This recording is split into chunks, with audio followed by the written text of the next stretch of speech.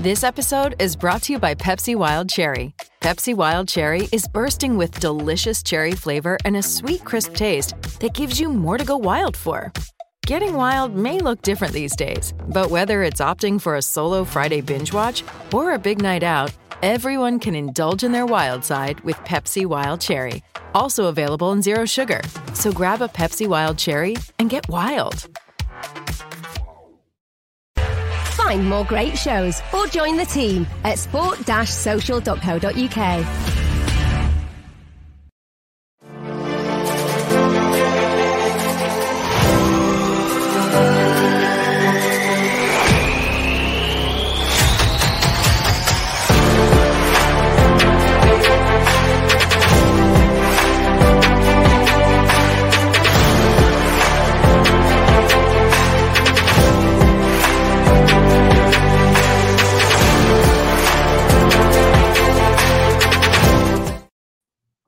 Hello, welcome back to the Masterclass, the Manchester United Tactical Podcast. I'm Haydar Rabbani. I'm your host as always. Today I'm joined by Rob as always. Manchester United have lost 4-2 to Leicester City. That felt very ominous for me yesterday, Rob. That was a really, really poor performance, littered with similar mistakes that we've seen. Manchester United are imbalanced. The sort of performance with possession and without possession has been poor this season. Many times. We've said that on the Masterclass. I mean, it's been shocking at times. The team's organization structure has not been good enough, and when teams have come to Old Trafford, or if we play teams who are quite structured, who understand their system, they've pulled us apart. And look, it's really difficult because we're sitting here and we're having a discussion about Ole Gunnar Solskjaer, and we're obviously going to be talking about his job and his future as a manager of Manchester United. And we just want to say this is not shouting Ole out, screaming, abusing. That's not what we're going to do. We're going to talk about it methodically, Rob. We're going to talk about what's going wrong. We're going to talk about where he is in terms of his safety of his job, and then we're going to talk about alternatives as well. It's important to discuss this in a methodical way. So, Rob, welcome back, and what's your thoughts after yesterday? Really disappointing performance, and it feels very much like Jose Mourinho's sort of last few months at the club as well. It does, and that's a sad fact, because whenever any manager runs out of grace or runs out of time or is in a scenario where things are not working, it doesn't look good, does it? No manager leaves a football club when their team is playing well. I think going into this Leicester match, it was really important for Manchester United, after several weeks of pure dysfunction, of poor performances, that they got this one right. So even if you don't win the game, at least show that you fixed maybe some of the broken elements. You've just had the international break. Find a way, find a method. And what we saw against Leicester is that United look worse than ever. The system is broken. The tactical outlay from what Solskjaer is trying to do isn't working.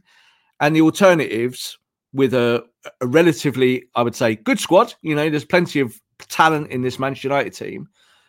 They're not really showing in terms of being a year on from the project where we were last year, coming second, to now being in a position with better players and having a better football team. What we are now seeing is that United are a worse football team. They're not as good as last year. They are less kind of energetic. There's less brain. There's less ideas. There's less of everything. And that means that you then have to look at the manager, because one thing that never happens in football is that players do not get sacked, ever. Coaches get sacked.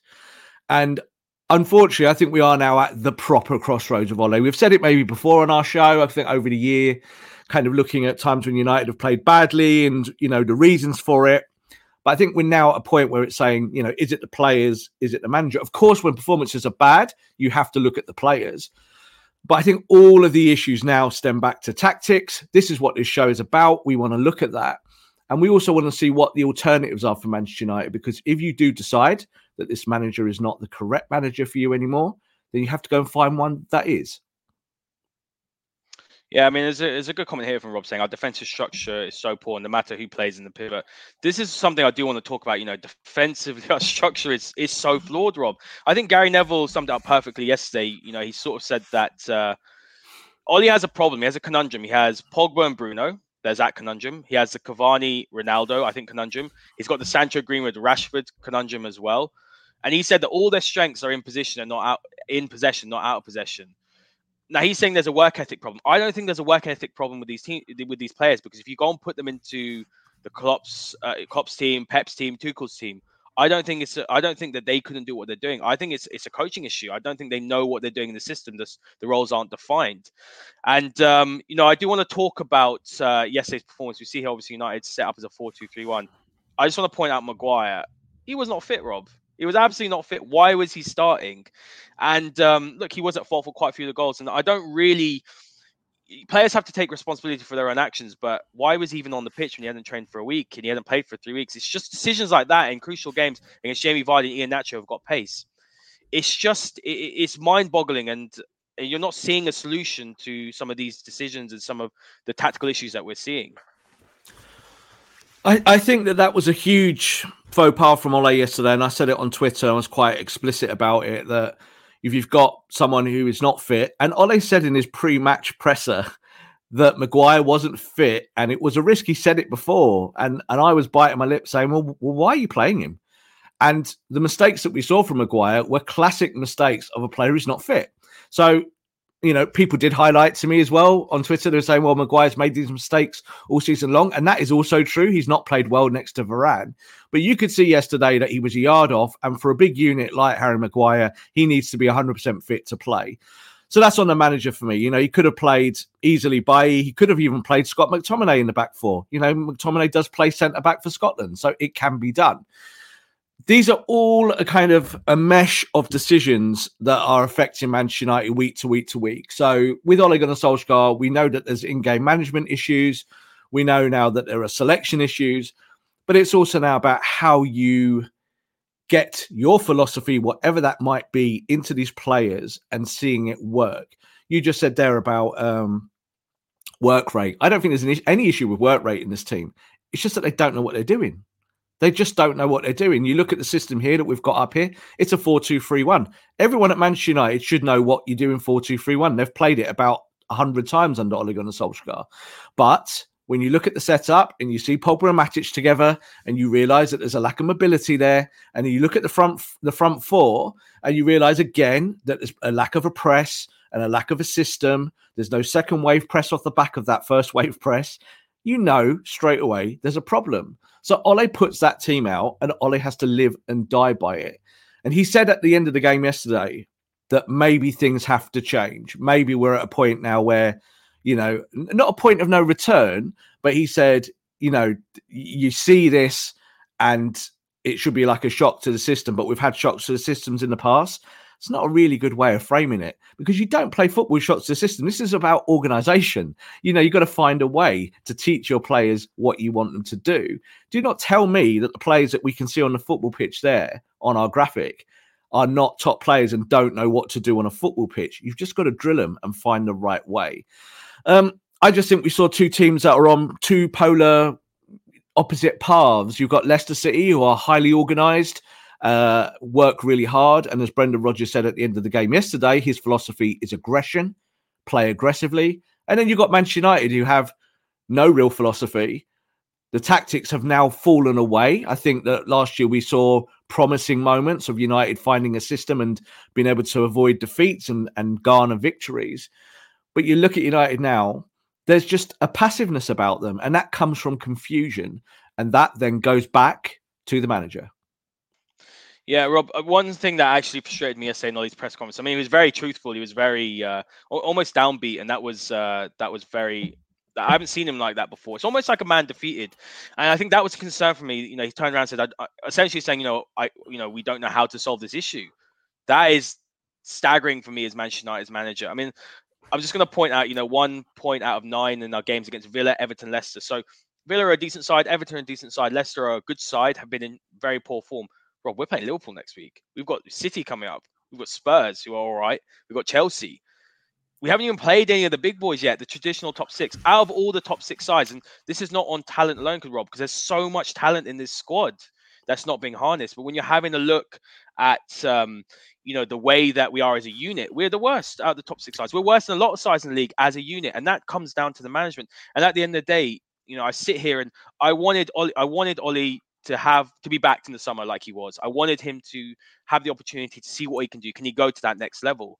We're sitting here, Rob, and I'm looking at it and I'm thinking, he's got the players he's wanted. He didn't get a midfielder, but he's got so much talent. You got to prove it now. And unfortunately, as the quality of the squad's improved, his management has essentially got worse, and that is a real concern for me. Yeah, I don't know if his management's got worse. I think maybe what we're seeing is the ceiling. So we're seeing what Ole Gunnar Solskjaer can do with better players. So I don't think the tactics are worse than they were, say, last year. I just think we're not seeing that it kind of hit the ceiling, that the improvement that we would expect to see. And I do also think that kind of when you assess of what the expectations are of Manchester United this year is that when you play these teams, and you just said they're 1 point from 9 points out of those games, I wanted to see United blow away the teams in mid-table and the teams below mid-table. So when we say that a team is a decent team, so Leicester are a much better than decent team, top 4 contenders for in recent seasons. But when you look at United against the Wolves, the Aston Villas, the Southamptons, the performances have not been anywhere near good enough. So you have to stop yourself and forget about what the performance will be like against Man City. You have to stop yourself and forget about what the performance will be against Liverpool, because those two clubs are miles ahead of you. You've got to work out why you can't beat teams that are supposedly worse than you, and you can't beat them convincingly. And I think this is where the buck stops with the manager, because you're right. Yesterday, Ole, in his press conference, he did finally look like a guy that had run out of answers. So he's been quite bolshy in the last few weeks. He's kind of had his back up at times. He's gone after Jurgen Klopp now and then. He's been kind of quite aggressive for Ole Gunnar Solskjaer sometimes in front of a microphone. We know that he's not like that in the press, but it's what you see on the football pitch.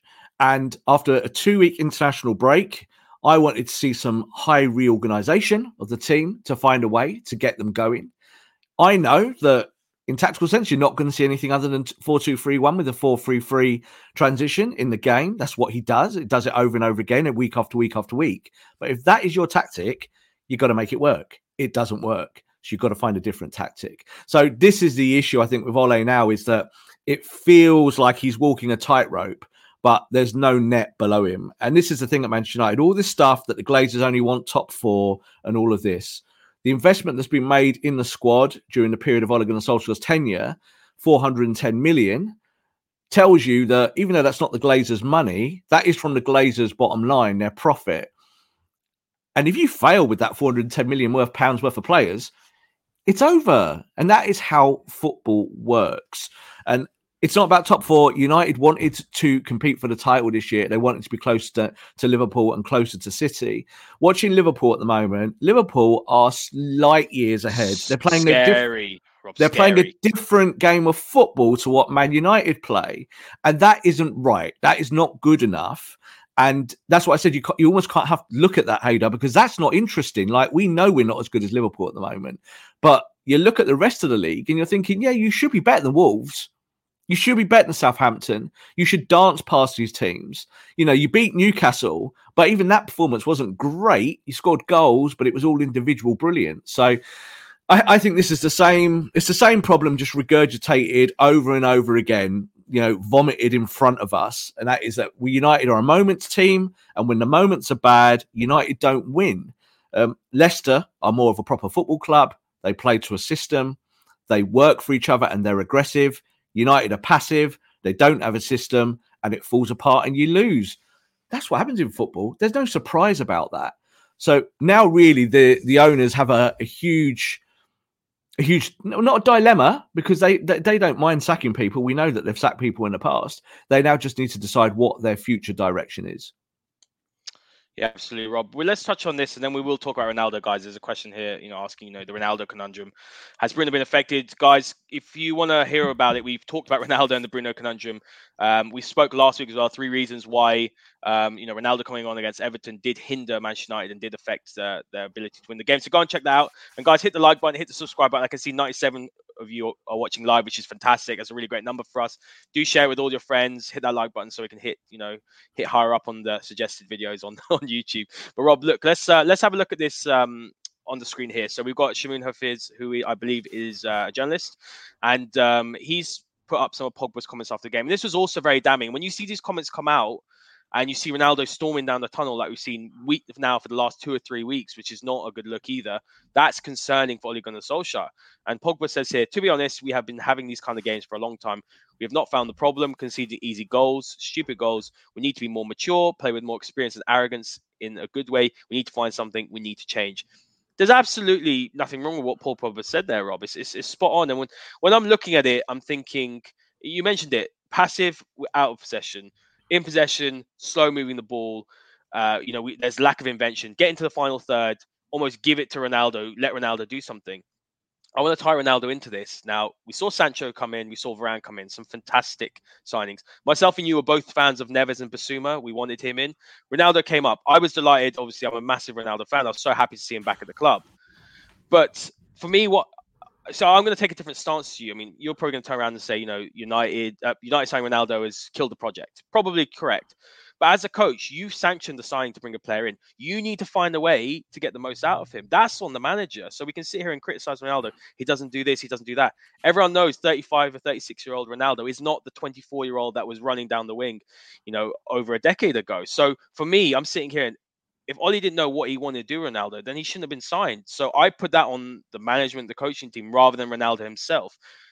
A top manager should be able to come in and look at the pieces and be like, right, Ronaldo doesn't press, or he's limited outside the box. So we're going to find a way to supply him. We're going to find a way to work him into the system. So for me, I don't think it was a mistake as such, but yeah, we should have got a midfielder before we did get someone like Ronaldo.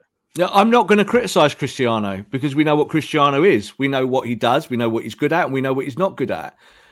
But has he killed the project? Yes, he has. The signing has killed the project because United this year was supposed to play a system that allowed you to play Rashford, Jadon Sancho, and then Greenwood through the middle with either that or Cavani. That was the way United was supposed to go this year. And that would have given you a much more fluid press. It meant you would have played better football. You'd have been relying on a future version of Manchester United that could grow together over a 2, 3, 4, 5 year period. And that was the idea. Now, you just said there that the manager sanctioned the signing. Yes, he does. And you're right. When you have players and good players, you have to try and make it work. I think Ole Gunnar Solskjaer is trying to make it work. The problem is that the pieces don't fit Haidar. So, and I think this is the problem when you go back to the future sometimes. So with Ronaldo, there is nothing against him as a footballer. He's the greatest of all time. I've called him that on this show. But is he what you needed in that moment of time? It's a crossroads again. United had the opportunity to go and get Ronaldo. They went and got him. But the sacrifice was not signing a fullback and not signing a central midfielder. That was the sacrifice. Now, Ole has kind of alluded to that in recent weeks when they talked about the numbers. And he said, when the Ronaldo deal was done, that was our business concluded. We realized in terms of money, that was it. That's fine. That's how it goes. But you're buying someone because of their stature and what they are and what they used to be, as opposed to what they can be and where it's going to take you. The problem for Ole is that when the owners give you a player like Cristiano Ronaldo, you have no choice but to win. There is no room for failure. You have to find a way to let Ronaldo score goals and that the rest of your team makes that happen. You have to challenge for every title if you've got Ronaldo in your team. But the other issue is that if you've got Ronaldo, you have to play him. You don't get a choice to sit him on a bench. You don't get a choice to rotate. You don't get a choice to actually put the right team out on a football pitch. And I think this is what we are seeing. So like you're saying there, you still believe it was the right signing. I think that maybe historically we will look back on this in years to come and we will say that the day Ole Gunnar Solskjaer's throat was cut was the day that Cristiano Ronaldo arrived at the football club. Not Ronaldo's fault. He's coming to win. He's coming to do Ronaldo things, but you can't win on nostalgia, Haidar. It would have been like giving Sir Alex Ferguson the job again, like, tomorrow if we sack Ole. It doesn't work. These things generally are backwards. So I just think that this year, you signed Jadon Sancho for 76, 78 million, play him. Make the team about him. Make the team about Rashford. Make the team about Mason. Make the team about Bruno. What we're seeing is that this centre forward that we have now, who is a worldie, someone that, as you said, you love passionately, it doesn't work. It doesn't work. You might find another manager comes in and makes it work, but I think you're going to have to change way too much of the personnel to get the most out of Ronaldo. As we saw yesterday, Bruno was doing the first wave press. Bruno's running around absolutely everywhere like a blue arse, you know what, and it doesn't work. It hasn't worked. Rob, here's a question, because you've discussed this. I agree with everything you're saying, by the way, and this is not a sentimental sort of standpoint, but you have Ronaldo, and you have to make it work. That's the reality of it. It doesn't matter who you are, whether you're Pep Guardiola, whether you're Ole Gunnar Solskjaer, whether you're Graham Potter. You have to make it work. That's the reality. It's a results-based business. What I do want to say though is that you have all these pieces in your system, right? But the system wasn't strongly defined before, so that's the issue for me. You're bringing a player like that in, and you haven't defined the system, and then it's gone. Essentially, it's gone really badly for us. So that's my issue: is that before you even did that, the system wasn't in place. I don't know if Ole Gunnar Solskjaer could have pinned his, flag to the mast any more with 4-2-3-1 as a system than he has. He's played it literally the whole time he's been at Manchester United, except for those first 20-odd games of the season. He talked about wanting to play a more progressive system, and I think that this is partly where we are in terms of the issues, is that he said at the start of the season, and obviously lots of journalists working with United said this, that they wanted to play more of a 4-3-3. That kind of made sense. But that changed the minute you signed Ronaldo, Haydar, because as soon as you brought Ronaldo in, you can't really play 4-3-3 because you need three players that press at the top. Ronaldo isn't going to do that. So this is the whole thing about, I don't criticize Ronaldo for being the player that he is. And I also think that Ole is stuck between a rock and a hard place of maybe wanting to play a more progressive system, but not really being able to because the pieces now do not fit. If Ole has got anything about him, between his legs, we always talk about having kahunas and things like that, he would drop Ronaldo for the next game. But of course, that's not going to happen. It's not going to happen. You would play that front three now of Rashford, Sancho, and Greenwood, and you would go with it and you would stick with it. But he can't. He literally cannot. And that is the problem. So you'll see lots of shows now in the next week or two, and they'll all say that. They'll all say, has Solskjaer got the you-know-whats to take this team forward? But no manager in the world can be given Ronaldo and then not play him. But the right thing to do probably at the moment is not play him. And that's a hard thing to do. That's a hard thing to do with a generational striker, because you know what? You could play badly and Ronaldo will score. And as I said, United could come 8th this season. I said this weeks ago, and Ronaldo will still get you 35 goals. And then every Viva Ronaldo fan will be saying, well, he got you the goals, didn't he? It's the manager's fault. Well, it is the manager's fault if he plays him. But no manager, I think, in this scenario could go against his own board and say, well, you gave me Cristiano Ronaldo, you're paying him £50 million a year, I'm going to put him on the bench, because that means you get the sack. So I think this is the issue that Ole's back. He did kind of allude after the Leicester game that he was going to make changes and maybe players would have to bite the bullet. There's a little suggestion there that a major player might get dropped. I think it's more likely you'll see Pogba get dropped. I think it's more likely that you see Bruno maybe play a few less minutes. The one player who's not going to get dropped, Haydar, is Cristiano Ronaldo. And that, unfortunately, is a massive, massive issue. So I'm going to ask you the question, Rob, before we move on. I know obviously there's a lot of anger towards Ole in the comments, and rightly so. I mean, I'm sitting here now, Rob, and I don't think that he's the man to take us forward on this project. Or I've said this for a long time, but I was prepared to give him the season. But what we're seeing at the moment with the performances and not improving, and that's the point, Rob. A lot of people turn around and say, "Oh, well, Fergie played badly and won." I honestly, I detest that point, because it's just there's just such lack of reasoning in there.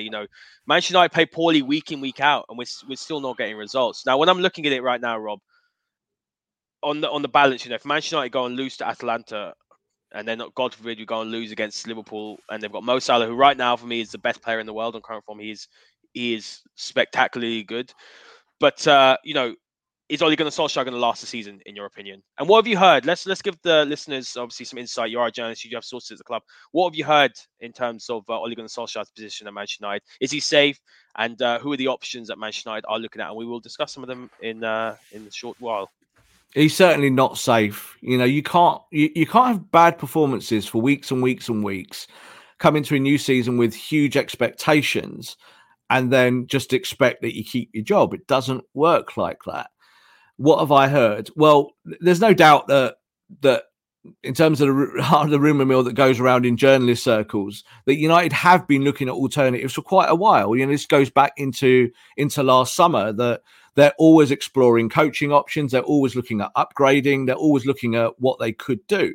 Now, it's very true that Ole holds a lot of favour with the Glazers. And the reason for that is that he has put the ship back, on course of where people thought it should be. The football might not have been stellar, but he's fixed a lot of the backroom issues. He's been very strong behind the scenes. He's offered direction to the board. And United have gone towards a director of football structure. I think he's been a huge part of that, to give that input, to say that that's what United need to do as a modern football club. But Haydar, you start losing games, you start playing awful football, your tactics collapse, you are gone. It doesn't matter who you are. How long has Ole got? I say 5 games, because that 5-game spell is so difficult, so tricky, that if you navigate those 5, you kind of show to the board that you can do the job. You say, well, do you know what? We've not played well, but the next 5 are hard. But if we win all 5, I keep my job to the end of the season. That's how it goes. Do I think United are title contenders today? Absolutely not. Do I think United are contenders for the Champions League? Absolutely not. Why? Because they're not good enough. So when you've gone and spent the kind of money that you did in the summer and you're worse, you're on the chopping block. It's the same thing with Mourinho. When Mourinho left, everyone said, it's because you didn't get Harry Maguire. That's what they said. And he even said in his press conferences, I didn't get the defender I wanted. Well, that happens in football. It happens lots, where you're trying to get a player, or you're trying to change something and you don't get what you need. Now, Mourinho got lots of players and spent lots of money, and that was the issue at the end of it. And now we're seeing the mirror effect with Ole Gunnar Solskjaer. He got 3 really great players in the summer, and United are worse. So forget about defensive pivots, forget about McTominay and Fred, forget about centre-backs, forget about, whether Aaron Wan-Bissaka is switched on in a game or switched off. It's about how you make it all work. That's how you win games. But it's also, Haydar, how you lose games. Yeah, absolutely. And guys, so many great comments, so many great insights. So thank you very much. And we're going to start talking about Conte. We're going to talk about Zidane. We're going to talk about Rodgers. And we're going to speak about Potter. And we're actually going to go into their systems and what they do well, how the systems work, what they do with and without possession. And then we will also discuss how they sort of fit in with Manchester United's current squad.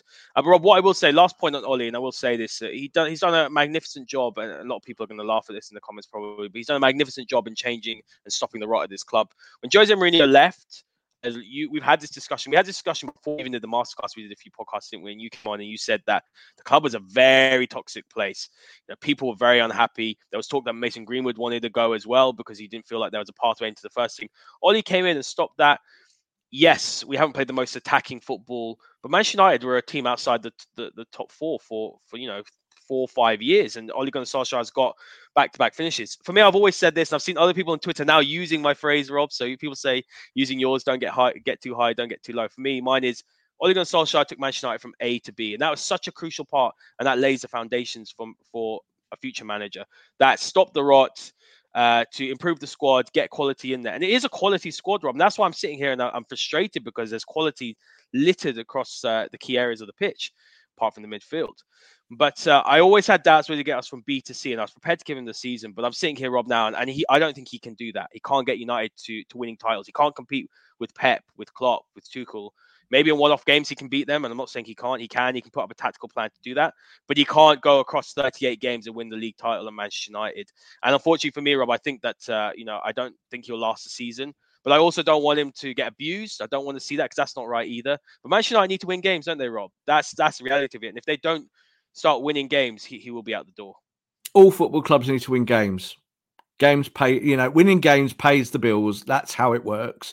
Results are all important, but you need to see the structure behind the results. So when you play well, you tend to get where you want to go. You might be unlucky sometimes, but if you play good football, at least you're showing the fans, you're showing the board that you have control of that element. I think what we're seeing now with United and with Ole is that he's lost control of that element. So the performances are poor. Ole's big strength as a coach is that he's a man-manager. Well, I don't think that the players are not playing for him, but his man management is not working because the system and the players within the system are not functioning. So, like you just said there, we don't want to see, Ole get abused and all this. I agree with all of that. Of course I do. That's not what we do. There's going to be an element out there of United fans and beyond who do that. That's part of the modern football culture, and that's a shame. But I think at the same time, we're not here to apologise for Ole Gunnar Solskjaer. I always say about this show that we do, this is a tactical show. It's about tactics and it's about realism. And it's not about dream football. We do a fantasy league show, which is directly for fantasy league football. This is not a fantasy football issue. This is about a real world issue. And Manchester United went to Leicester yesterday, played well for about 5 minutes, tried to kind of put a system in place, tried to be more progressive, and it all unravelled like a complete hot mess. That has to be on the manager to a certain level. Yes, the players are also part of the issue there. Of course, you can't just blame the manager. But when the tactics fundamentally collapse, then it's always, always, always on the coach. And that's the thing, Rob. I see a lot of people talk about the United way. He gets the United DNA. United DNA is, for me, playing attacking football, being successful, winning as well. And right now, Ollie's doing the things off the pitch really well, but on the pitch, we're not seeing that. So anyway, guys, we're going to move on. We're going to talk about some possible choices for Manchester United, and we're starting with Antonio Conte. I'm sure there's going to be a lot of gasps and a lot of anger in the comments at Antonio Conte. I'm a huge fan of Antonio Conte, Rob. I loved what he did when he came to Chelsea. He almost revolutionized the Premier League in terms of coming in and playing three at the back. Not many teams did used to do that before when he came in. And look, you saw him at Inter and he won the title there. Let's look at this Inter side. Obviously, he's playing a 3 at the back, 3-5-2 or 3-4-3. When he came in, Rob, to Inter, Spalletti was there. Spalletti played 4-2-3-1. So immediately he moved to the back three, which is more of his staple. And having a look at this team here, look, you can see that midfield trio of Barella, Vidal, and Brozovic. Now, the difference between what we saw at Inter and Chelsea is at Chelsea, he actually played the double pivot. So he played Matic and Fabregas. Whereas at Inter, he played more with Brozovic as the holding player, and then he played Vidal and Barella sort of more as dynamic box-to-box players. And then you saw the partnership at the top with Lukaku and with Lautaro Martinez, who were fantastic. I mean, I think they were definitely one of the, or if not the best strike partnership in Europe under Antonio Conte. They were both able to run in behind. They could collect the ball deep. They could play with back to goal. And what you would see is that with Conte is that there's a very large emphasis on those wide players. Hakimi was fantastic. You saw Ashley Young there as well. And we had Perisic on that side as well. And looking at this sort of structure that he had, do you think it would work at Manchester United? I mean, what I'm maybe a little bit concerned about with Conte is that when I look at his teams without the ball, they're not a high pressing side. They're more of a containing side.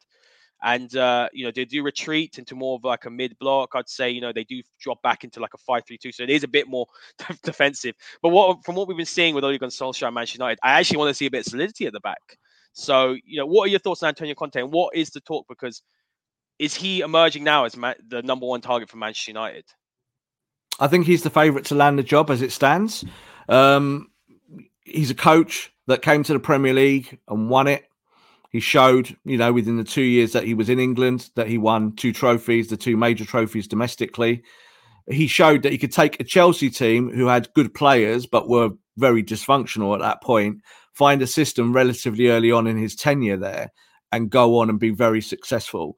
So, when we look at kind of the system here that he played at Inter, 3-5-2, I don't think he'd play that at Manchester United. I don't think that's how it would be. But he's played 3-4-3 at Chelsea. That was a highly successful system. And it was not a regressive system. So, we talk about Conte maybe being a more defensive coach. I don't really see that. I think that people kind of think that the only attacking system in the world is 4-3-3. And if you play 4-3-3, that's the beautiful game. And Pep plays it and Klopp plays it. There's plenty of coaches who win trophies around Europe and around the world who play different systems. So 3-4-3 would allow United to maybe do more United things like attack, like move the ball through midfield, like being more of a unit, of having more solidity at the back. You're just saying there about sitting back in that 3-5-2. And the idea there is obviously that the wing backs come back and allow you to kind of have more of a low block at times. Inter didn't really play with a low block last year. They didn't play with a no block. They went and attacked teams. Ashley Young was up the pitch as much as he'd ever been. So I think when you look at alternatives to Ole Gunnar Solskjaer, there are tangible people out there who do not have a job or currently do have a job and would like to manage at Manchester United, who could come into the football club and have an immediate impact. Conte is a stone-cold winner. We have to dispel the myth that Conte... Rob, let's do that now. Can I read out a few comments before we do that? Because there's a lot of chat. Yes. And I had a good chat with David Amayal, who does the Couch Land podcast the other day, and he was talking about Conte, and he was saying Conte hasn't actually left clubs, because I said, Conte leaves clubs in messes, when he leaves. So I said left Chelsea in a mess, left Inter in a mess, left Juve in a mess. And he actually educated me on that. But I'm going to read out a few comments here, because Charlie's saying, Conte, not for me, he's too moody. Zidane probably worth a shout for 2 years, I'd say, but looks risky. Rodgers probably deserves an interview. We're going to talk about Rodgers in a second. And there's a comment here from Gary saying, what happens if Conte comes? What happens to Rashford and Sancho and Ahmad? Well, when you actually looked at Conte at Chelsea, he played a front three of Hazard, Costa and Pedro and did that to great effect. So I don't think that would be too much of an issue. And then here's a comment here, Rob, saying, let's be real. The United board won't go for Conte as he's too volatile and he'll say things as it is. It might expose them. Let's discuss that myth about Antonio Conte being combustible. I love his passion, Rob. I think it would completely, the Old Trafford faithful would absolutely love it. You'll see a little bit of fire and grit on that touchline, which I want to see, to be honest. I was never really a fan of Van Gaal sitting there with his iPad, whatever he's doing his Amazon orders or whatever. So what are you going to say about this myth about Antonio Conte? The complete myth is that he leaves football clubs in a mess and that he just kind of walks away and is combustible. It's not just incorrect. It's a lie. It's a basic lie. It's not what he is, not what he does. He's a very calm character behind the scenes. He's a student of the game. He's a coach. He puts winning teams together. He's a methodical man. He knows how to get what he wants out of a team. So that's why he's so good. So even Mourinho at his best, going back over years, Mourinho wasn't a defensive coach. In the early years at Chelsea or even at Real Madrid, he wasn't. He became that much later on. And if Conte came to Manchester United tomorrow, he would not be a defensive coach. He would not again, we said this thing about the Glazers, and this myth also has to be dispelled. Boards go for people that make them win.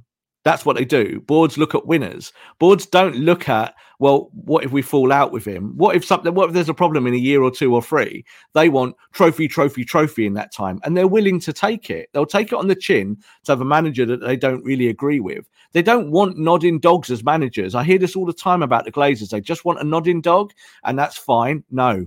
They need a manager that's going to help them win, because that makes them the money that they want. That's how it works. So I think with Conte is that in terms of his CV, what he's done in the past, it's a very unique thing to have a coach like that who has that English experience as well. Like he's done it in other countries, obviously done it in Italy. He's been obviously coach of some very, very big football clubs. He knows how these big operations work. Now, that is important because that's what he'd need to show to the Glazers, that Manchester United doesn't faze him. Of course, Manchester United would not faze Antonio Conte. And I don't also think that the style of football that we would see would be boring or negative. I think it would be exciting. I think it would make United competitive. And I think Conte might not be the dream choice for Manchester United fans. Like I think we did a poll earlier on. I did that on my Twitter account. And Rob. 23% wanted Conte. So only 23% wanted Conte out of that. And the obviously we're going to discuss some of the other candidates as well now. But only 23% want Conte because I think there is a lack of education between United fans about what Antonio Conte is. Their image of him is leaving Chelsea, leaving Inter Milan, and being a kind of spiky individual. And the truth is that those two football clubs were a mess, and that's why he left. It wasn't his fault. And I think that he's not a spiky character at all. I think he's highly passionate, highly intelligent. I think he would bring something different to Manchester United, and he knows how to manage stars. Yeah, I mean, something Ashley Young said, actually, which was very interesting. Young did come from Ole Gunnar Solskjaer to Antonio Conte, and Young said that he demands so much. The key is his winning mentality. He demands so much on and off the pitch. He demands those high standards from everyone around him. Manchester United have got a lot of stars now in that squad. They want a manager that's going to demand. I'm not saying Ole doesn't. I don't know what goes on behind closed doors. But Antonio Conte's gone to several different leagues, won the titles there. He is elite. There's a lot of questions, Rob, sort of regarding, well, there's a comment here actually from Vincent. It's something we had a chat with. I'm a big Pochettino fan as well. Now, I'm looking over at Pochettino and PSG, and I'm looking with great interest because I think that there's definitely a possibility that he won't have a job by the end of the season. Is there a possibility that the club, because he was a long-term option, the club do wait and see what happens there before they make a move for, let's say, someone like Conte, who is free and available to take the job? No team ever waits. If results are bad, no team ever waits. It's not how it works. So, if Ole Gunnar Solskjaer went in the next 5 games because it completely collapses in and around him, I don't see Manchester United waiting for anyone. There is a chance that they put an interim in place like they did with Ole. Michael Carrick has a lot of favour behind the scenes. So I think that will drive... No, but that might happen. We're talking here about reality, Haydar. You'd rather keep Ole Gunnar Solskjaer, Rob, than bringing Carrick, who's got zero experience of managing football. Yeah, I agree. But I'm discussing reality. So, if you're going to put an interim in place, they would probably do it with someone from within the club. So you might not like it. United fans might not like it, but this is a reality. It might happen. And that's if they want Pochettino. But no club waits for a manager to get sacked so you can hire them. It doesn't work like that. There is a chance that Pochettino will not stay at PSG that long, but there's enough good managers on the market or who are gettable within their own football clubs that makes me think that kind of Pochettino is way down on the list. Of course, if the same happened to Pochettino in the next 10 games, that say it all collapses at PSG and suddenly, he signed a new contract, but it means nothing and he gets sacked, then it might be a case that the planets align and that Pochettino comes to Old Trafford. I just don't think that that's the most likely outcome as it stands. Sounds brilliant. I mean, Rob, let's move on to the next manager, and that is the man himself, Zinedine Zidane, one of my favorite ever players. Absolute brilliant player and a good manager as well, Rob. It's very unlikely that you have a player that's so good yet who's also a very good manager as well. But let's talk about Zidane, because Zidane came out at the top in your poll. So you only had 4 options on your poll. You had Conte, who came out 23%. Zidane was 41%, so nearly half of the voters. And there was quite a few voters, 1,300. And then Rodgers was 20%, and then Stick with Ollie was 15%. A lot of talk about Ten Hag, guys. I'm a big fan of Ten Hag. We'll do a separate show on Ten Hag because I think he's a fantastic manager. We don't have time to discuss him today. Just drop in the comments who you'd like us to do separate videos on, and we'll most certainly try and get that done for you. And thanks for all the comments as well. Hit the like button, hit the subscribe button. We're hitting 205 live viewers right now, which is fantastic for us. So, Rob, talking about Zidane, now he plays 4-3-3. As you can see here, obviously his trophy cabinet speaks for himself. Champions League's coming out of his ears. But I kind of want to, I'll start with you. Let's talk about what he did when he won those trophies. And then I also want to talk about what he did, in that last season at Real Madrid, because the team wasn't as strong and he did have to implement quite a few, innovative, sort of maybe unorthodox tactics to cope with that. So, yeah, let's discuss what worked so well for him, because for me, what stood out for me was the midfield, obviously, of Toni Kroos and Modric. And then you had the fullbacks, Marcelo and Carvajal, who in 3 seasons that they won the Champions League in a row, they had, I think, 20 assists between them, which is pretty staggering.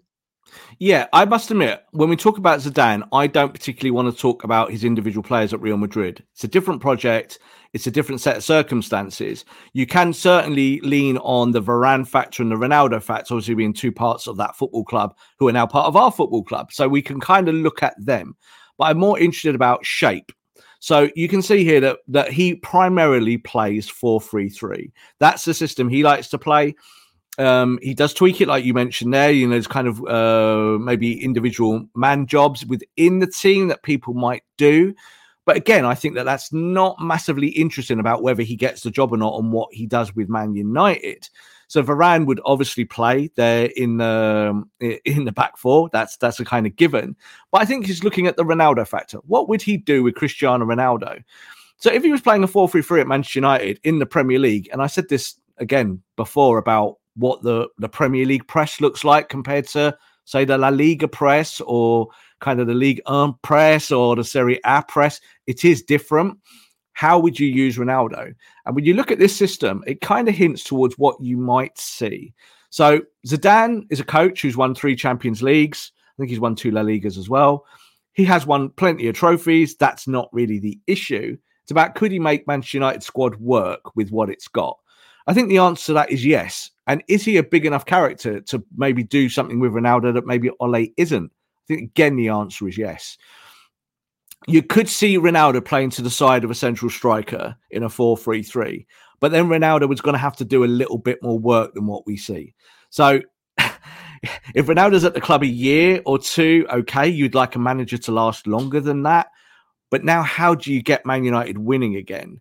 And I think 4-3-3 is an option, but it might not always be Cristiano-centric, and that is another issue. Like when you look at that front three there, this is a Champions League winning front three. Gareth Bale, Benzema, who's still banging in the goals at Real Madrid today, and Cristiano Ronaldo.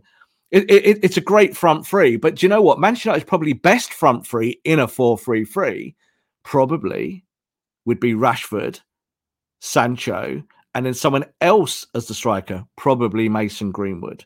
So is that something that Zidane would come in and say, yeah, I'm going to forsake stars. I'm not going to play players. What am I going to do?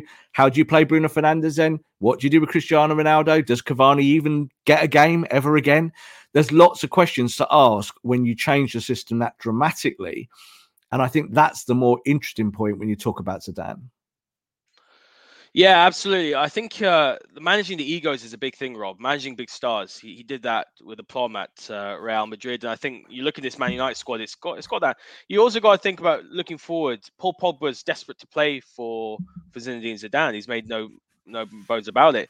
Ronaldo would obviously probably want to play for him again. Varane has played for him. So Martial's there as well. I think he's out the door. But, there are these players that would probably love to play for Zinedine Zidane. So a lot of chat about Enrique. I'm a big fan of Luis Enrique, but I remember hearing that his salary is 17 million a year. So I believe he's one of the highest paid coaches. I really like Enrique. I loved what he did at Barcelona. Spain's played some great football and they haven't got a lot of talent, but we'll do a separate video on Enrique. But Rob, let's sort of talk about Zidane's team out of possession. Because United are non-existent out of possession, right? They're not a pressing side. But Real out of possession last season, in Zidane's last season, they were 4-5-1 out of possession. So they pressed with Benzema at the top. Ronaldo can't probably do that job, can he? If Ronaldo's going to play number 9. So you would probably see someone like Mason. You also did see that he went to the 4-4-2 without the ball as well, pressing as well with 2 men up top, creating very little space between the lines. And I think that sort of structure without the ball is what I want to see from the next Manchester United manager or from Ole Gunnar Solskjaer if he's still in the job. That's one of the things actually that frustrates me the most is when you see all the other top sides that are doing that. Man United without the ball are so disjointed and they don't do that, the basics right. So are you more of the view that you want to see a Conte who are maybe a bit more passive, or do you want to see a Zidane sort of side where they will go and we'll go and press and we'll go and try and win the ball higher up the pitch? I don't think Conte's system is passive at all. Just this, I think I disagree with that totally. Like you kind of look at the systems, and what they do. So just because a team presses doesn't mean that they are more aggressive. So it's a balance. It's a balance between, like you just said there, United out of possession are really poor. I think United are really poor in possession. Really poor in possession. The first issue is how do you pass the ball? Man United can't pass the football. Out of possession comes because they can't keep the ball, because then they're out of possession because they've lost it. So for me, I want a coach. If you had a coach to come in, whether it be Conte or Zidane or anyone, first of all, Man United need to be able to keep the ball. Man United need to pass the ball. Forget about being out of possession, first of all, because you only don't have possession when you lose the ball. So I look at Zidane and I look at Conte. I think both of their systems allow you to keep the ball better. So this is where Ole's 4-2-3-1 does not allow you to keep long periods of possession. Now, United had possession against Everton for an hour and were pretty good. I thought that that was the best they've been all season long. Good but performance. But then possession needs to transition into goals. And in that day, United couldn't do those two bits and put them together. So I think it's a little bit of a fallacy. Like I know you mentioned at the top of the show about what Gary Neville said about how bad Man United are out of possession. Well, being out of possession is one thing, but it's what you do with the ball. That counts more than anything. And the problem for United at the moment is that when the ball is at the feet, they are just bad. So the next coach, whoever that might be, whenever that happens, needs to come in and coach these players to keep the ball, to be aggressive with the ball, to actually get through the lines and be able to pass through. You saw Leicester yesterday be able to pass right through Man United with just 2 or 3 quick passes. absolutely carved the team in half. And that comes from a mindset, comes from up here. You play football up here. It's not about running around to be in position, because I'm telling you, McFred do that work. They actually, out of possession, go and do all the dog's work, the stuff I talk about every week. So that's not the problem for Man United. The problem is how do I get the ball from where Varane is, on a football pitch? Both is a problem, though, with and without possession. Yeah, it is, but it's a systematic problem, so it's in order, Haydar. So you've got to look at it in order. The first problem is, what do I do with the ball, not what do I do when I haven't got the ball. So this is the thing, is that with United, the issue always stems from poor, slow passing in transition. So the goal yesterday, the Harry Maguire one, the first one, comes from United once again, playing the ball around along the back line, slowly, cumbersomely, and it happens all the time. That comes from coaching. Then you see the ball go through the midfield. You've got Paul Pogba. Paul Pogba wants 12 touches in the double pivot. You can't do that. That's Paul Pogba's fault, but that's Ole's fault. Ole knows that that's what that player does in that position. So all of these things stem from a starting point. The rest of it is then shape. The rest of it then is out of possession, what you do then. But you can't get that bit right, Haydar, if you're getting the other bit wrong. You've got to fix the first bit, which is how dangerous you are with the ball at your feet.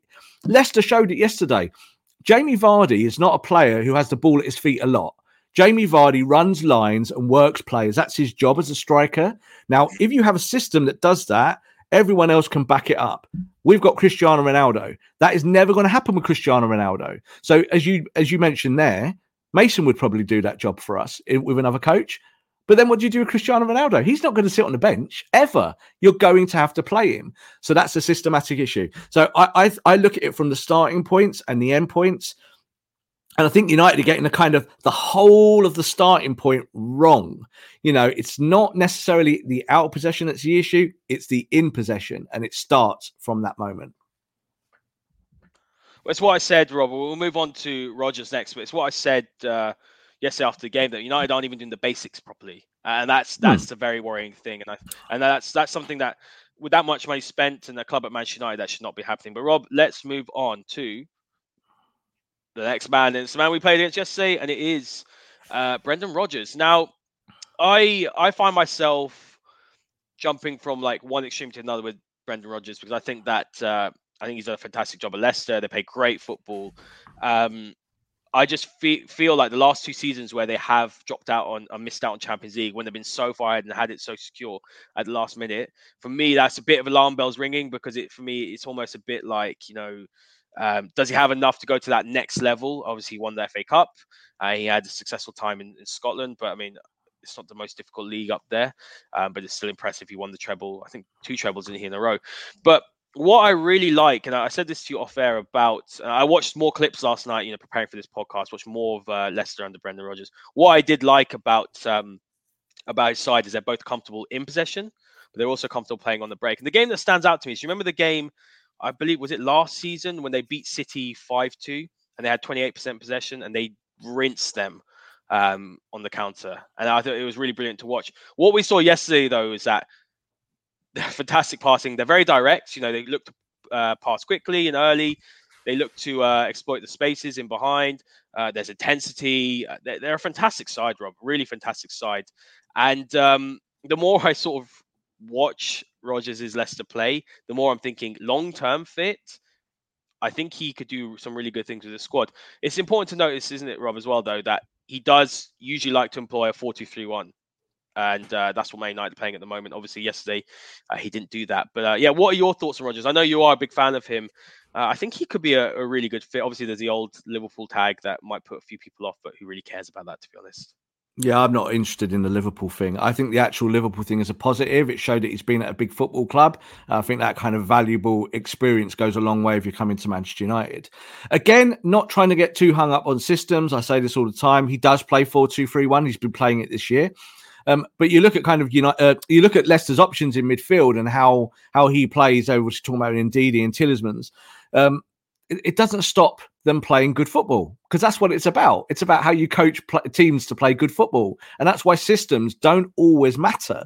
It doesn't really matter if it's 4-3-3 or 4-2-3-1. What matters is that you're doing your system really well and you're playing good football. So I think Leicester do play good football. his system here that we kind of got up here, this is the 4-1-4-1 from last year. As I said, this year's playing more of a 4-2-3-1. But you kind of look at how Jamie Vardy leads the line and the kind of play that he does, that it's very unselfish. So Jamie Vardy gets good numbers as a striker, scores lots of goals, is always part of the best parts of Leicester's attack, but he does the work. And it's become fundamental in the modern game that if you play a system like this, like a 4-1-4-1 or 4-2-3-1, where you have a point of the attack, someone up there who leads the line, is that the press starts there. Now, you said obviously 20 minutes ago in this show that's why Cristiano Ronaldo wasn't a mistake. Well, if you want to have someone that leads the press, buying Cristiano Ronaldo is a big mistake. It's pointless. Don't buy Cristiano Ronaldo. Buy someone else that does things. Can I help ask you a question quickly, Rob? Because we've had this discussion before. In your opinion, because in my opinion, I think Ronaldo can press. I don't think it's a physical thing. Look at him. Is it a case of he just doesn't want to press, or can he physically not do it anymore? Because that's the thing I'm thinking. I'm like, surely look at the physical state of him. He can press. Ask him to press. Of course he can press. Of course he's fit enough to press. He's just not going to do it, Haydar. Hey, look, you love him, don't you? He's your all-time idol. You've watched him. But at the end of the day, he's got 750 goals. He's got 750 goals playing the way he plays. He's not going to change at 36. This is the whole point. He will not be saying to Ole Gunnar Solskjaer, "Do you know what, Ole? I'll press for you now." Doesn't work like that. That's not what players do. He's one of the few players that in the whole of world football gets to dictate terms. Him and Messi can do what they want at whatever club they're at. You're not going to say to Lionel Messi, "Oh, Lionel, you're at a football club now. Can you press for me?" It doesn't work like that. You're going to have to have a system that lets him do his best work. So the 4-2-3-1 actually allows Ronaldo to not have to always do the press. You can have Bruno doing the first wave press, and it works like that. But then you're skewed. We saw yesterday in the 4-2-3-1, there were times when the four were across the pitch in order, and none of them were pressing. None of them. That's the issue. The issue is no one knows who's supposed to do the press. So that comes from coaching. So I think this is the issue with Ronaldo, is that if you didn't have the foresight to see that 6 weeks ago, like I'm talking about Ole Gunnar Solskjaer here, if he didn't have that foresight to say that was a problem, or the board didn't see that because they don't have the technical know-how or something like that, then that is all on them. This is the whole thing. This is why I'm not criticizing Ronaldo. It's not Ronaldo's fault, but I'm telling you, Ronaldo's not going to start pressing. Well, Rob, when has Ronaldo ever pressed? He's never really done it. Good comment here, Rob, saying you don't need a central striker to be the first pressing man. You can rotate it, front three, switch all the time. It's something that you mentioned. I haven't got the graphic here, but you did mention the idea of actually Bruno playing as that false nine. I mean, would that work with Rodgers? Could he play? Obviously, Vardy's an out-and-out striker, but let's say Rodgers did come in. Would he be looking at maybe Bruno as an option as a false nine to be that the first line press? Well, look, that's important to kind of make that the differential there about coaching, is that there's absolutely no chance that he'd be a false nine under Rodgers' system. That 4-1-4-1 does not lend itself to having a false nine in it. If they played 4-3-3 for Zidane, like we just talked about 4-3-3 there, you could have Bruno as a false nine because that is a system that allows that. If you had any coach that played with a more higher attack, with three across there, you could play with a false nine. Look at Liverpool. I think Liverpool are the best example. They play 4-3-3, three functional midfielders that do all the work, and then three attackers that get all the goals. That's how it works. It's a very kind of simple system, but it allows freedom for the front three, especially Firmino, to drop back in as a midfielder, to then get on the end of passes in the box and score goals. You saw Firmino score a hat-trick against Watford playing a classical false nine system. Brendan Rodgers doesn't play that system, so that's not going to happen. It would then be, if you're playing 4-1-4-1, you would have to decide who your striker is. Probably it'd be Cavani today. He'd probably be the most of it suitable in that system, but long term it would definitely be Mason. So again, the problem there is Ronaldo. Where would you fit Ronaldo in a 4-1-4-1? You'd probably be forced to play him as a striker. It means that you wouldn't be able to press in the way you wanted to. And it probably means that you would have less shape in midfield because of that decision. What I'm kind of hinting at here, Haydar, is what do you do after Cristiano Ronaldo? This is kind of what we're looking at now long term. You'd have to find a way to win now in the next 12 months. but you might be looking a year or two in the future. And how do you find a system that allows you to win year after year after year after year? Because these systems with Ronaldo will not allow you to do that. Yeah, comment here saying that's why I'm up for Conte to be the guy. At least you'll have a good system. I agree. Rob, something as well about Rodgers' side is, and you were talking about pressing, so I'm going to bring that in as well, is that, they really do use the touchline as almost, they like to shift the opposition out wide, don't they? And they use the touchline as almost, like an extra man. And if United have Ronaldo up top, then they're not going to be able to press. And then we're going to be moving on, Rob, to this man here. And obviously there's going to be gasps in the comments, because why would United be looking at Graham Potter? He hasn't won anything. They might as well keep Ole Gunnar Solskjaer, is probably what's going to be said. But Rob, I really like Potter. I actually don't think that I think he needs another job before taking a job like Manchester United, in my opinion. Maybe somewhere like Spurs or, a club like that, Everton. But I really like, from what I've seen of Potter, I think he's obviously very highly rated. He's a young manager. He's likes to embrace innovative sort of methods. He's able to be tactically fluid. His players are very, very intelligent in terms of, they're able to play multiple systems. I mean, you can see here, he's playing sort of like a 3-5-2. He's played 4-2-3-1. He's played 4-4-1-1. And obviously the XG gods have been kind to them this season, because they are actually winning games. They're a fantastic watch. What is your thoughts on this? Because when I'm looking at here, the key for me here is Basuma in their team. He can play as a sort of a deep playmaker. He can drop in and play more of a defensive role in the pivot. He collects the ball from the defense. He's a fantastic player, and they're just, with the quality they've got in their squad, and I'm going to say maybe lack of quality compared to other sides who are sort of similar stature, they're definitely punching above their weight. And I think he's a fantastic manager, and definitely one to keep an eye on. But I think it's maybe a little bit too early to be bringing someone like that in. Should Ole get sacked? Well, he won't get the job. That's the first thing we have to say. He won't get the job because Manchester United are a glamour club and they'll want a glamour name. There's no doubt about it. What we want to ask again is, does the system work for United with Potter, and would Potter be a good coach? Well, I think yes. I think he's a really good coach, and what he's done at Brighton has been exceptional. You look at his system, 3-4-3 there, you can see the shape. Obviously, we've got it up here on our graphic. That would suit United more today as a 3-4-3 with the players that we have than maybe even the 4-2-3-1. Because the 4-2-3-1 that Ole is employing does not work at the moment. You can see it doesn't work. It's fundamentally flawed in so many parts of the pitch, whether it be the press or with the ball retention or being just dangerous.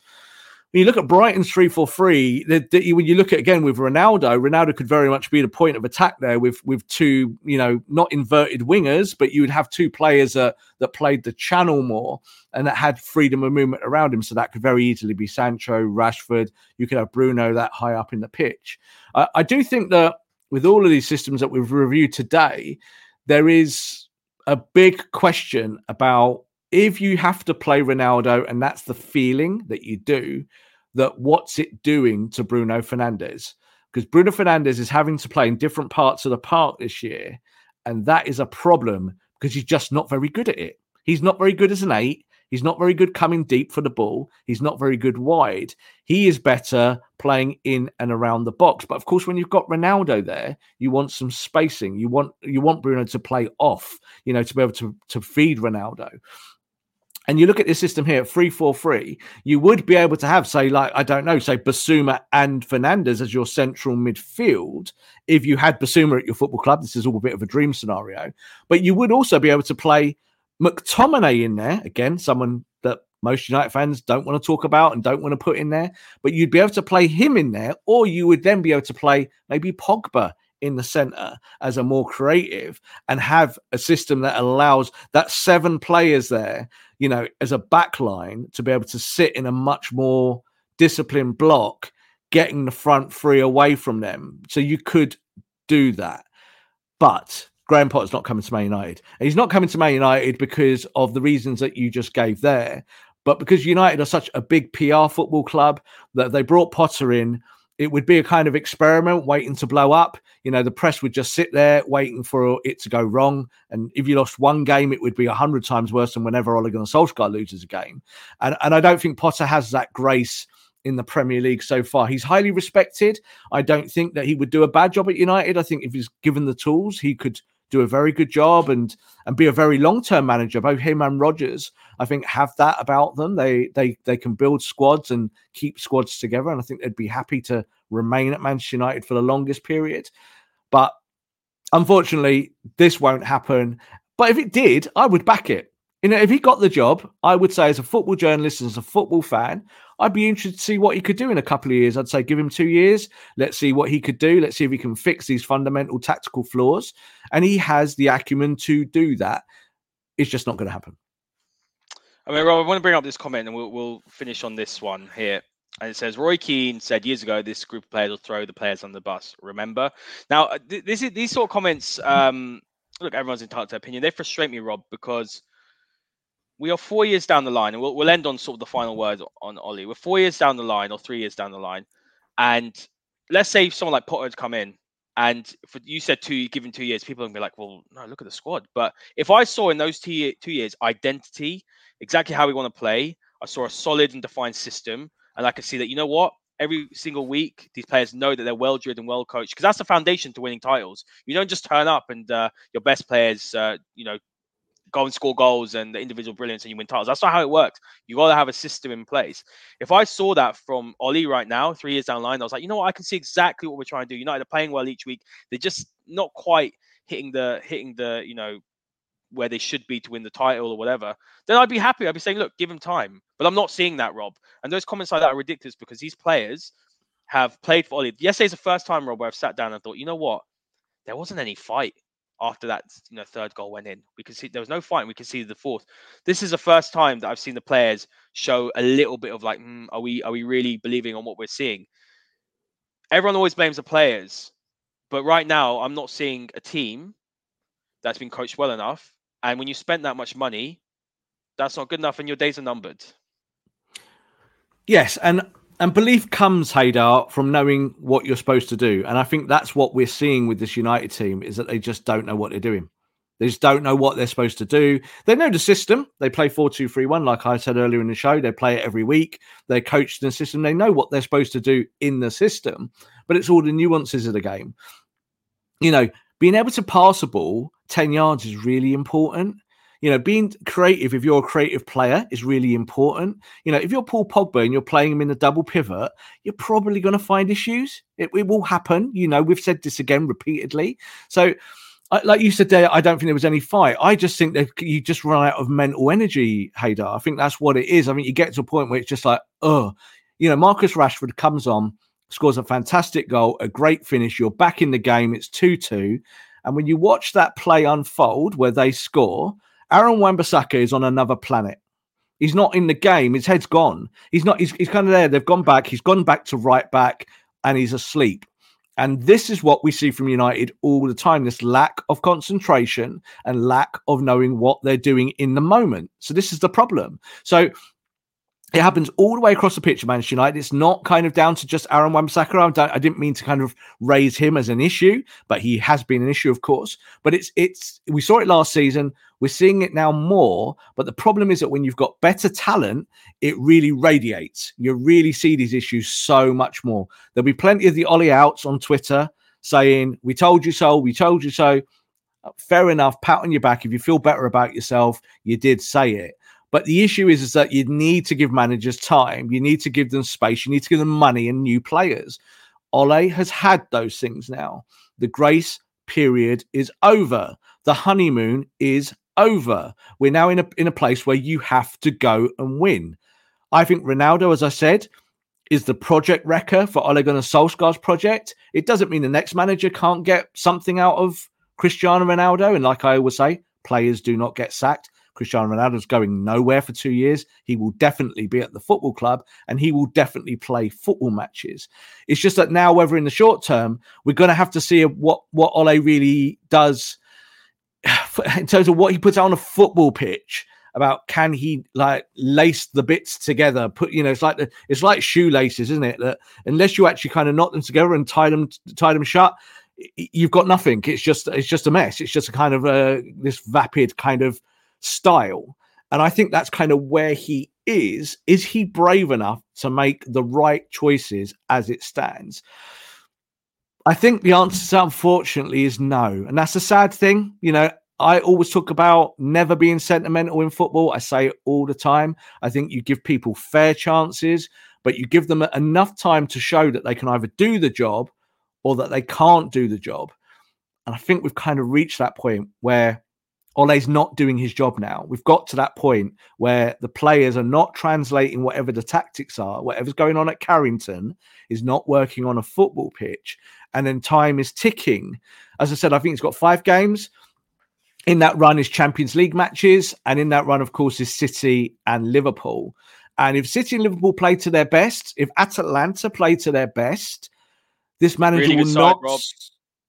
This manager will not be the manager of the football club at the end of this run of games. And that might not be his fault in this point. You know, like you just hit a kind of hard run of games. And when things are going wrong, you want a little bit of easiness, Hader. You want a bit of space to breathe. Well, there's no room to breathe now. And if Manchester United do not get good results in this next 5, I think the project is over. I think Ole will suffocate. And I think that will be the end of it. And I think we will see a new manager installed way before Christmas. My final question before we wrap up, Rob, and guys, thanks so much for all your great comments. It's been fantastic. Great show today. Who's getting the job then? Should Ole get sacked? I mean, I think it'll probably be Conte, and I'm warming to that idea. But obviously, I want Ole to turn it around. Huge fixtures coming up. Rob, I just don't have any faith that Atalanta are a really good side. And Liverpool are as well. So I'm really worried about next week against Liverpool. Yeah, I'm worried. And in a football sense of what we're seeing, I'm more worried in the sense that I don't think that this manager will change anything drastically now, tactically or in the selection, to make it better. You know, we've been wrong in the past. Ole has shown that he can dig his way out of holes. But this is a massive hole. This is the biggest one he's been in. I think if he is sacked in the next 5 or 6 weeks, then the job goes to Conte. I think that is a simple choice. He's the best manager on the market. I think there's also the opportunity that Zidane could come in, but I don't see him being any kind of long-term choice. Like people might say, well, Conte is not a long-term choice. I think Conte, if you give him the right tools for the job, he could be a long-term choice at Manchester United. He could get it right and remain at Manchester United. I don't think after 2 or 3 years, he's always wanting to move house. Do you know what I mean? I don't think that's who he is. I think, again, that's a made-up media myth. But those two men are probably the running favourites in the short term. Yes, as you mentioned, Pochettino at the end of the year could come into it. I think that Brendan Rodgers is the moderate choice. So if you want someone to take the project on now and understand the culture of the football club, because I think he did that at Liverpool. He understood what Liverpool fans wanted and what was the kind of ethos about Anfield and about that team. And he constructed a system that did really well. And he was very lucky not to win the league. He was very unlucky, not to win the league at that point. So he did have that kind of success. He did rebuild that team. I think he could take what United have today and put together a title-winning team. I think he could. I think he's got the tactics. Yeah, I agree. He would have the back. He has the back room. He would be able to do that. And I think that he foisters a kind of confidence within his squad that maybe we're not now seeing with Ole. We saw before, like I saw in the comments there, someone put, we have seen Manchester United press well in the past. And we have. But I think the question is, why do we not see it every week? Why do we not see that every week? Why do we not see that? And I think that has to just come down to coaching. Because if it's not your number one priority to press, then you won't press. Cristiano Ronaldo is not going to press because it might be the right thing to do. He's going to do what he does on a football pitch. And now Ole, to save his job, has to really pull a rabbit out of the hat. He's got to show something that we've not seen before. And he's got to show that he's at a level that I think most Man United fans don't believe he is. In my poll that I put out that we said there about managers, 15% wanted Ole to stay, which meant 85% wanted a different coach. And I think that's probably fair of where we now stand with Ole and the fan base, is that the fan base has been patient overall. I think we've been patient. I think on this show, we've been patient. We've given Ole a lot of grace, given him a lot of time, and we've given him a lot of games of football. And I think we've now got to a point where we're a quarter through the season already. We're a quarter through the Premier League season and we are falling away. The football's getting worse. The results are getting worse. And we saw now that results are now catching up with the performances. Absolutely, Rob. I'm tired. I'm just frustrated to see what we're seeing every single week. I just want to see a well-drilled, well-coached side. I want to see entertaining football, and we're not seeing that at the moment. There's so much talent at Ollie's disposal. But look, guys, thank you so much for all the comments. There was so many of you in the live chat, some great comments, some great insights. Make sure to hit the like button, hit the subscribe button. Myself and Rob will be back every single week after each Manchester United game, and we will also we also do the FPL show, Fantasy Football, so do join that. It's a little bit more lighthearted, and Rob does give away some of his secrets, as he likes to tell everyone. He was in the top 1% in FPL last season, I think for the last 10 years or whatever, how long it's been going on. Guys, thank you very much for listening, and we'll see you all next time. This podcast is part of the Sports Social Podcast Network.